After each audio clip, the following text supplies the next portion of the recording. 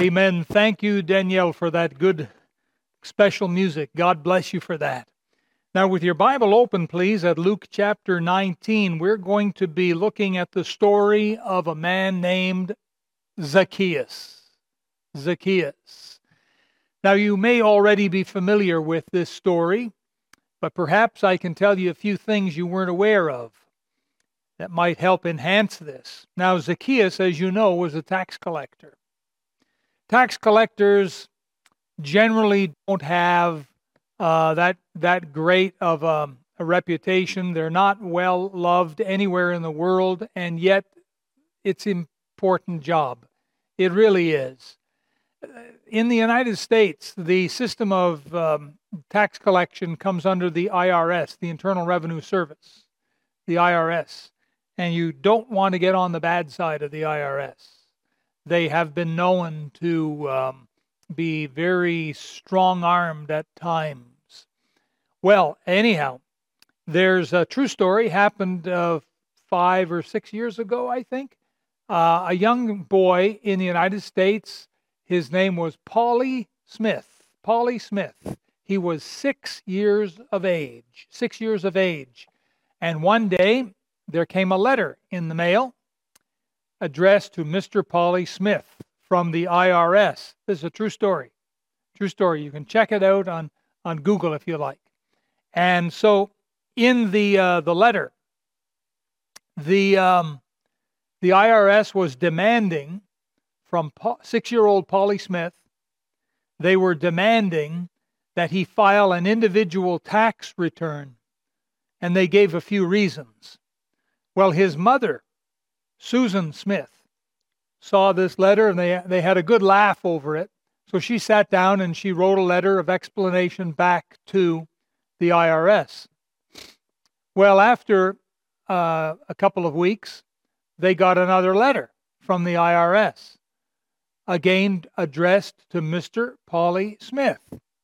And in the letter, the IRS said these words, "Dear Mr. Smith, we do not recognize Susan F. Smith as someone authorized to discuss your tax file. If you want Susan F. Smith to be authorized to discuss your return, we suggest you go online and submit form number 8892. Well, this was getting to be ridiculous. And so Paulie's mother, Susan, sat down at the kitchen table with young 6-year-old Paulie, and she got a piece of paper and some crayons, and she helped Paulie to write a letter. And in crayon, he wrote, with misspelled English, of course, "Dear Mr. Taxman, I authorize you to talk to my mummy, Susan F. Smith, about my taxes." And so he signed it, Paulie Smith, and sent it in. And it made news. It's a hilarious story. The tax department isn't perfect. We all realize that. But that was just a funny story that happened. Now, today in the scripture, we're going to be looking at a real story that happened to a real man named Zacchaeus. Before we begin, I invite you to bow your head in a moment of prayer with me. Our loving Heavenly Father, we come to you this morning in that beautiful name of Jesus, the name above all names. We ask you, please, Heavenly Father, to illuminate our hearts and open the eyes of our understanding concerning the events that happened to this man Zacchaeus, and help us to learn lessons for our lives. Our Father, we do pray that if there be anyone watching the service today, anyone who's not born again, who's not saved, you would please speak to their heart. Lord, show them, convince them of their necessity, their need to receive Jesus Christ in order to find new life. And we'll thank you for it in Jesus' name. Amen. Well, 2,000 years ago, the Roman government controlled the then known world. Now, that's a pretty big government to control the then known world. And governments back then, just like governments today, all run on money. Where does that money come from? Taxes. That's where the money comes from taxes. And so the people were taxed. There were many needs for the tax money, and it all came from the provinces to administrate the Roman Empire. Now listen to this. Every man was taxed 1% of his annual income for income tax. Now you might think, whoa, that sounds pretty good. Wow, I like the sound of that. That's good. I'd go for that. Hold on, hang on, time out here. We're not done yet. It was more than just 1%. That was for the income tax on their income. But on top of that, there was also import and export taxes. There were taxes on crops. For example, you had to pay 1/10 of the grain crop. You had to pay 1/5 of wine, fruit, and olive oil. There was sales tax. There was property tax. There was emergency tax. And on it went. So it's sort of like today, isn't it? They say that well over 50% of our income, maybe it's 60%, I'm not sure, I haven't checked for a while, but it's well over 50%, is eaten up in the form of taxes. Well, like then, like now, kind of the same. The taxes paid for a good system of roads. It paid for law and order. It paid for security. It paid for religious freedom. It paid for a certain amount of self-government, and there was other benefits as well. Now, Israel came under Roman rule. The Roman Empire ruled the then-known world, and Israel was part of the then-known world. So they came underneath Rome. And because of that, they also had to pay taxes to Rome. And so they needed tax collectors. And these people were hated. Now we're told here that the word in verse 2 is publican. Publican. Zacchaeus here was chief among the publicans.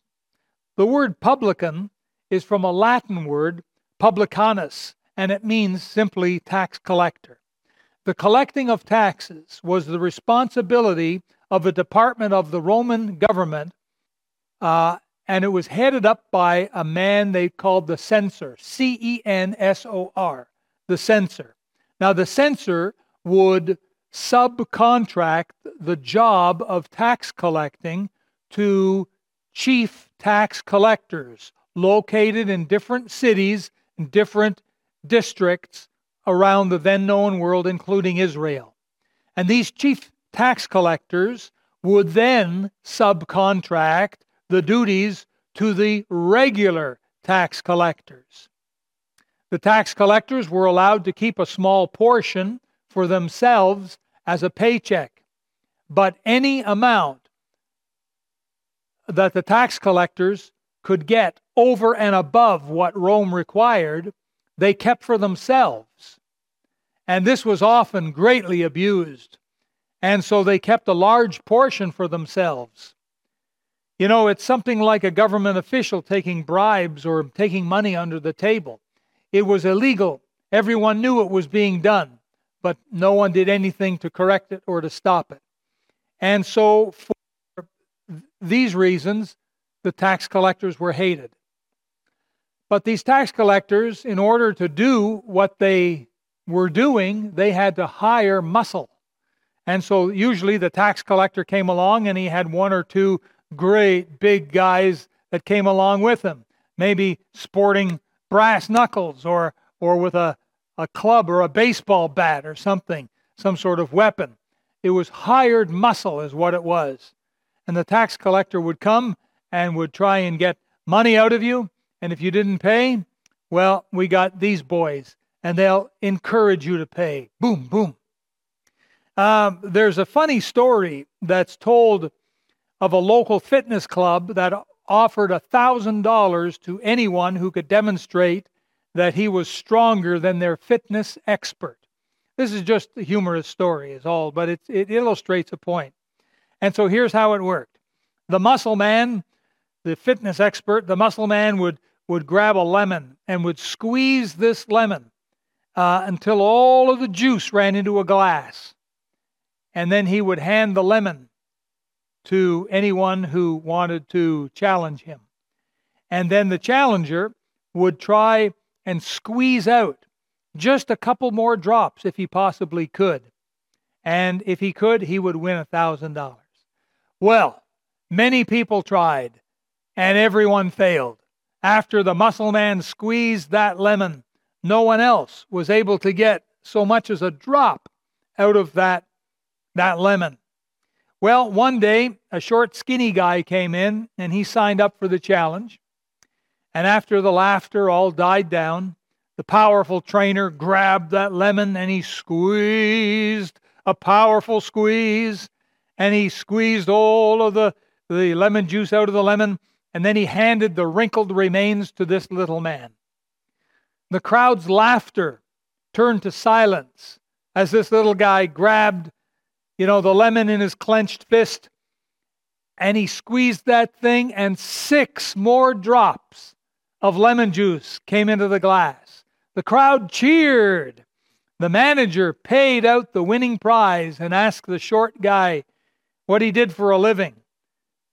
He said, "Are you some kind of lumberjack, or are you a weightlifter? What are you?" And the little guy said, "I'm a tax collector."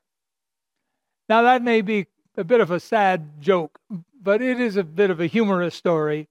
It does illustrate for us what's happening in the New Testament times when the tax collector would come and he'd find some way to take what you had. Now, when John the Baptist was preaching, he was preaching repentance. And there came to him different people, different classes of society. The Pharisees came to him for baptism and asked what they should do. Some of the Pharisees came anyhow. Anyhow, the publicans also came and asked him what they should do to prove their repentance toward God. And here's what John the Baptist said in Luke 3:13. He said these words, "Exact no more than that which is appointed you."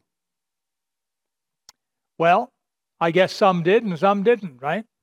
But it was common knowledge amongst the tax collectors in John the Baptist's day that they were going greatly overboard.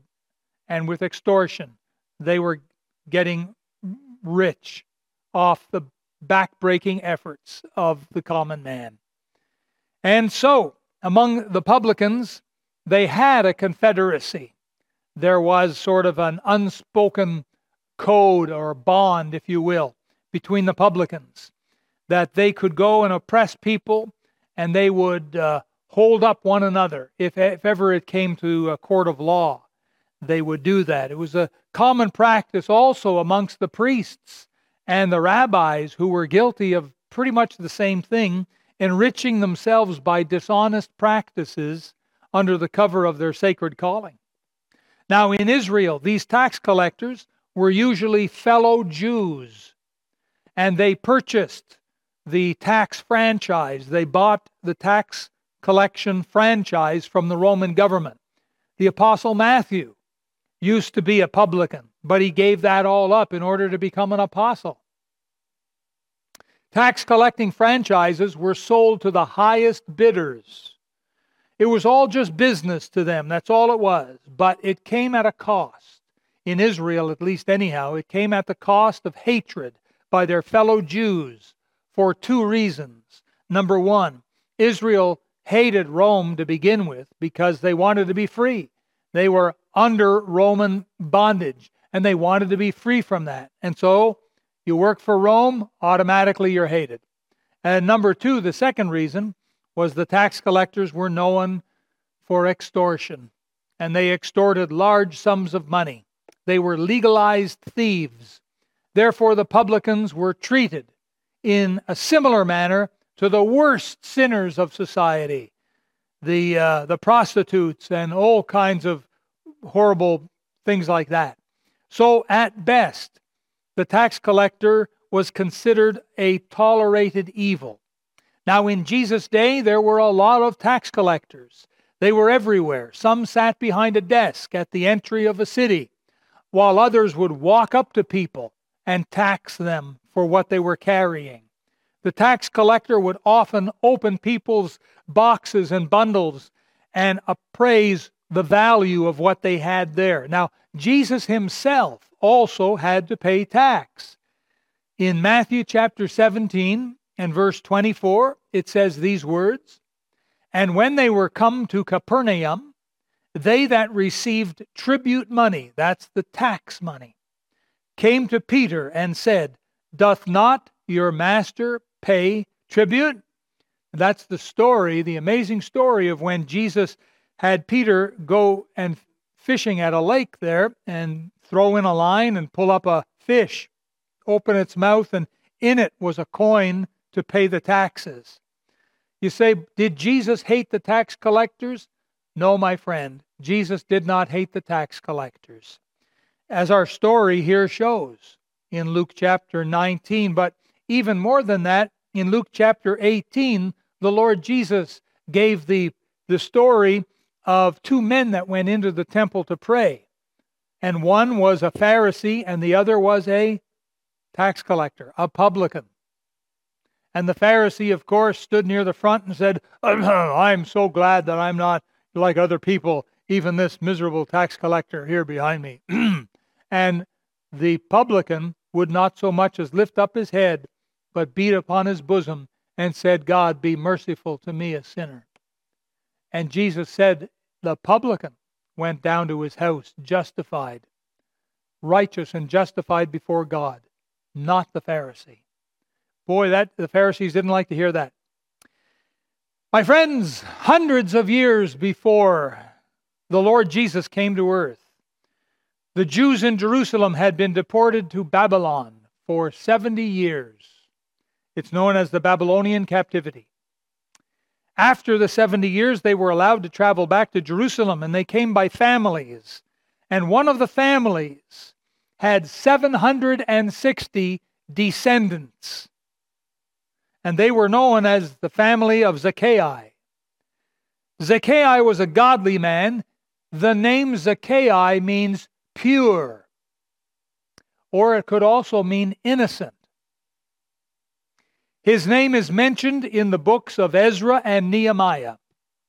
So moving forward in time by hundreds of years, approximately the time that our Lord Jesus was born on earth, there was another young baby born to a Jewish couple. They gave birth to this little baby boy, and they lovingly named him Zacchaeus.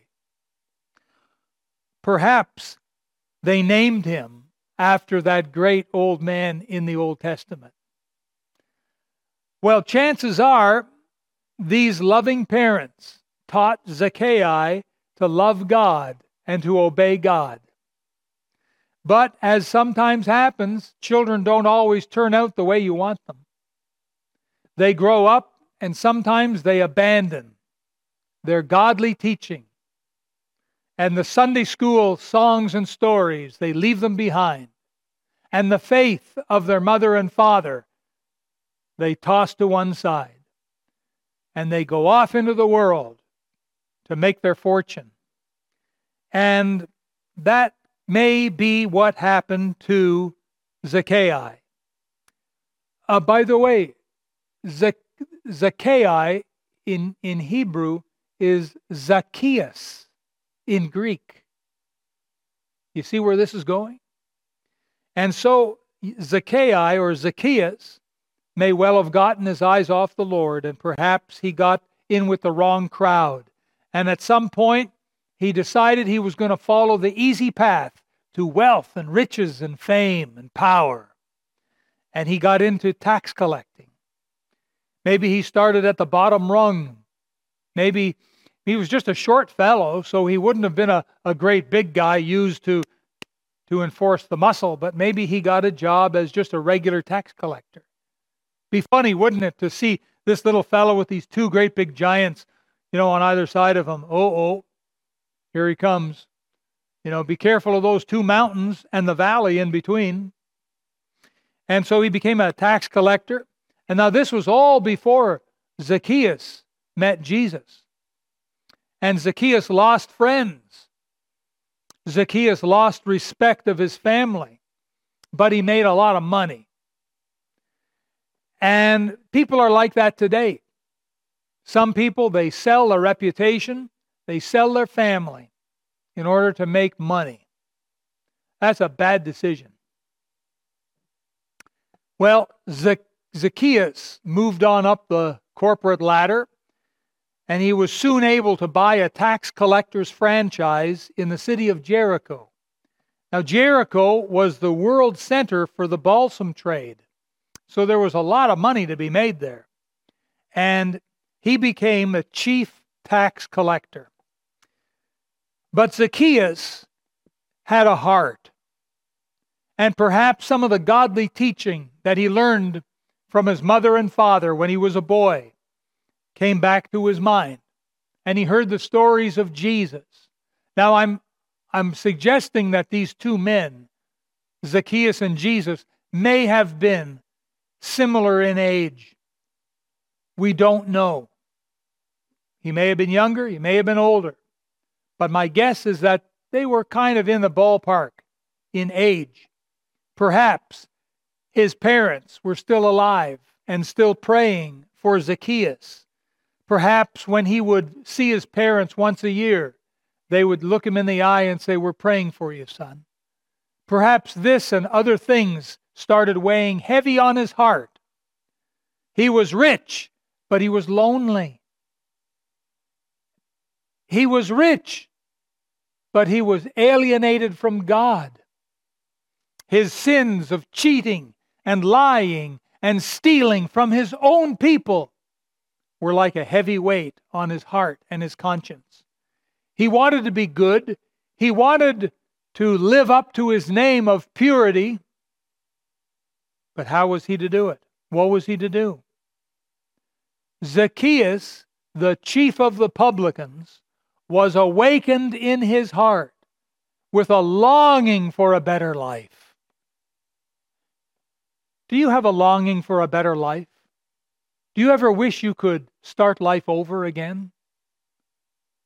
You know, my friend, there's good news for you, because the same Jesus that helped Zacchaeus is here and ready to help you. Yes, you can sort of start a new life, if you will. But it's only through Jesus that will happen. So here's what happened. We have the story here when Jesus entered and passed through Jericho. Verse 2, "Behold, there was a man named Zacchaeus, which was the chief among the publicans, and he was rich.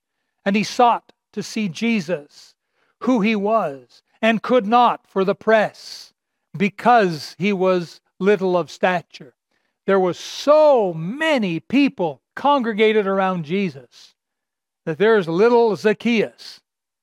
He couldn't see Jesus. You can imagine him jumping up and down, trying to see, and he couldn't see. And of course, no one liked the guy, and so they weren't exactly going to part the crowd and let him through. And so, what did he do? What happened? Verse 4. "And he ran before and climbed up into a sycamore tree to see him, for he was to pass that way." Now, the sycamore tree grows to about 60 feet in height, and it has dense branches, some heavy, dense branches. All right, back to verse 5. "And when Jesus came to the place, he looked up and saw him and said unto him, Zacchaeus, make haste and come down, for today I must abide at thy house." Wow, wow, wow, wow, wow. What's this? What's this? The chief of the publicans gets a visit from the Son of God. Ho, ho, ho, ho. Now Zacchaeus was up in a tree holding onto a branch, looking down at Jesus, who was looking up at him. We don't know all went on in the heart and mind of Zacchaeus. We don't know how Zacchaeus was longing to be made right with God and wanting with all his heart what Jesus had to offer. And Jesus in love said, "Hurry up, come on down. I need to stay at your house today." What an invitation. So back in verse 6, And he made haste and came down and received him joyfully.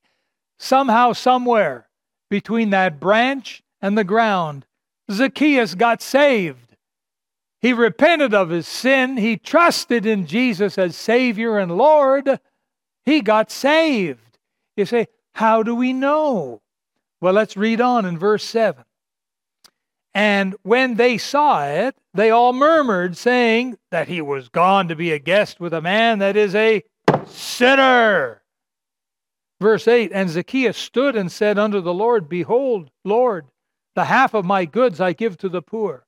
And if I've taken anything from any man by false accusation, I restore him fourfold. You know, back in verse 2, it said Zacchaeus was rich.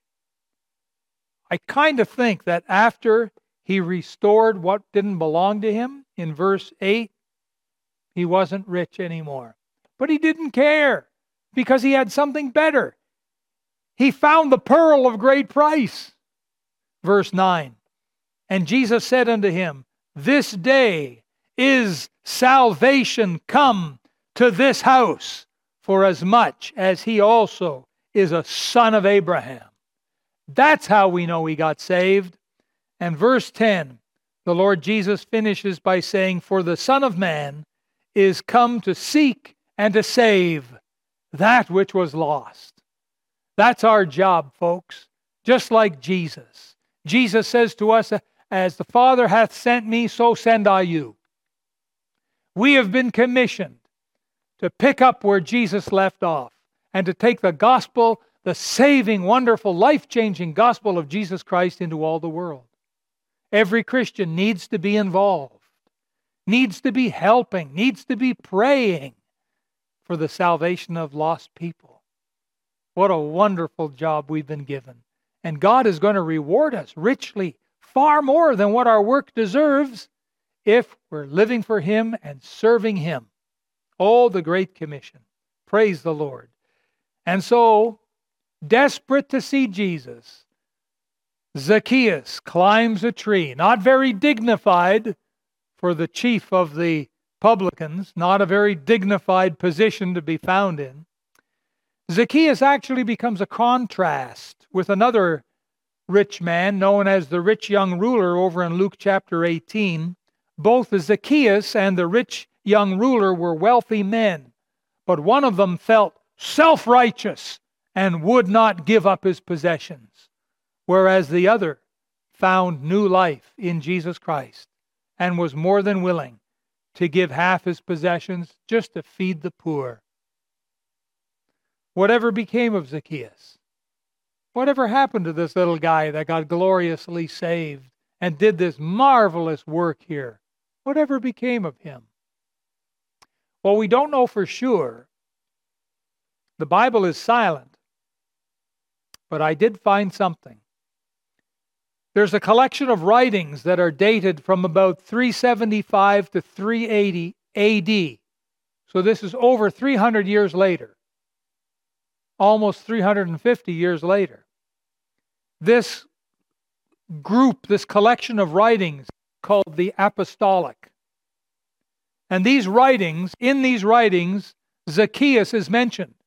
And Zacchaeus is identified as Zacchaeus the publican. So we know we're talking the same man. The writings, the Apostolic, goes on to say that Zacchaeus later became a pastor in the church in Caesarea. That's pretty exciting. Here's a man that wanted to follow Jesus. He gave it all up, all of his position and his wealth, to fully follow Jesus. And I'll tell you something. If so be, if that's true, Zacchaeus is wealthy, wealthy, wealthy in heaven today.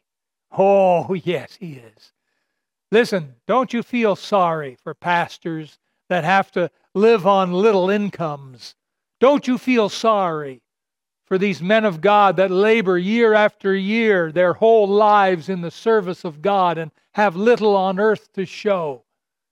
When they get to heaven, they will be richly overly rewarded and paid. And Zacchaeus is a wealthy, wealthy man in heaven, if so be that he followed the Lord like this. You know, Matthew, the publican, also gave up a good paying job in order to follow Jesus. And Matthew is also wealthy, wealthy in heaven. What might you be willing to turn your back on in order to receive new life? Is there anything coming in between you and God? Is there anything acting like a shield or a wall preventing you from making contact with the living God? You know who Jesus is, God in the flesh. He came to this earth to die for our sins. On the cross of Calvary, he died. He said, "It is finished." And he bowed his head and gave up the ghost. He died. They buried him. 3 days later, he came back from the grave, physically, bodily. He walked around. He spoke. People met him. He had meals with people. He could come and go. He could appear and vanish. This same Jesus may be knocking on your heart's door today. If you're not saved, my friend, would you turn to him in faith today and say, "Lord Jesus, I am the sinner you died for. It's like me. I am the Zacchaeus. And I'm such a fool. I've gone for the world's ways when I should be following you, Lord Jesus." Would you pray to Jesus today and ask him to forgive all of your sin and come into your heart and be your Lord and your Savior? Now, perhaps you've already done that. Perhaps you've already done that. Perhaps, as a Christian, you've gotten your eyes off God. Every church has backsliders. Maybe you're one of the backsliders. Maybe you're one that used to be close with the Lord, but you've kind of drifted away, haven't you? You don't read your Bible anymore. You don't pray like you used to. You don't serve. You don't give. You don't let your light shine. It's like you got no light. And instead of being close to him, you're way off here. And it's cold. And it's dark. And it's sure not the same. Listen, today, would you leave behind whatever's holding you down, and would you come back in to your first love? Would you come back to Jesus today? This name Zacchaeus means pure. Does that describe your life, my friend? Is your life pure before God today? Would you bow your head? Would you close your eyes? Would you pray with me? Heavenly Father, I thank you so very much for the life of Zacchaeus and how his life speaks to my heart today. I pray, Father, for those that have never received Jesus Christ as personal Savior, that they would do so today. I pray for those who are born again, who are saved, but not living properly for you. Father God, please draw them back. Savior, like a shepherd, go after the lost sheep, the wandering sheep. Bring them back to yourself. Glorify yourself today, Lord. In Jesus' name, we humbly ask. Amen. Ah, the life of Zacchaeus. Wow. Boy, I sure really hope with all my heart that he went through with the ministry. I'll find out one day in heaven. You know, it's our opportunity now to worship and glorify God through our giving. I want to thank you, folks, for being faithful, for being tithers and supporters of missionaries. God bless you. This is so important a work. Listen, would you give as unto the Lord this morning? I want to give you that challenge.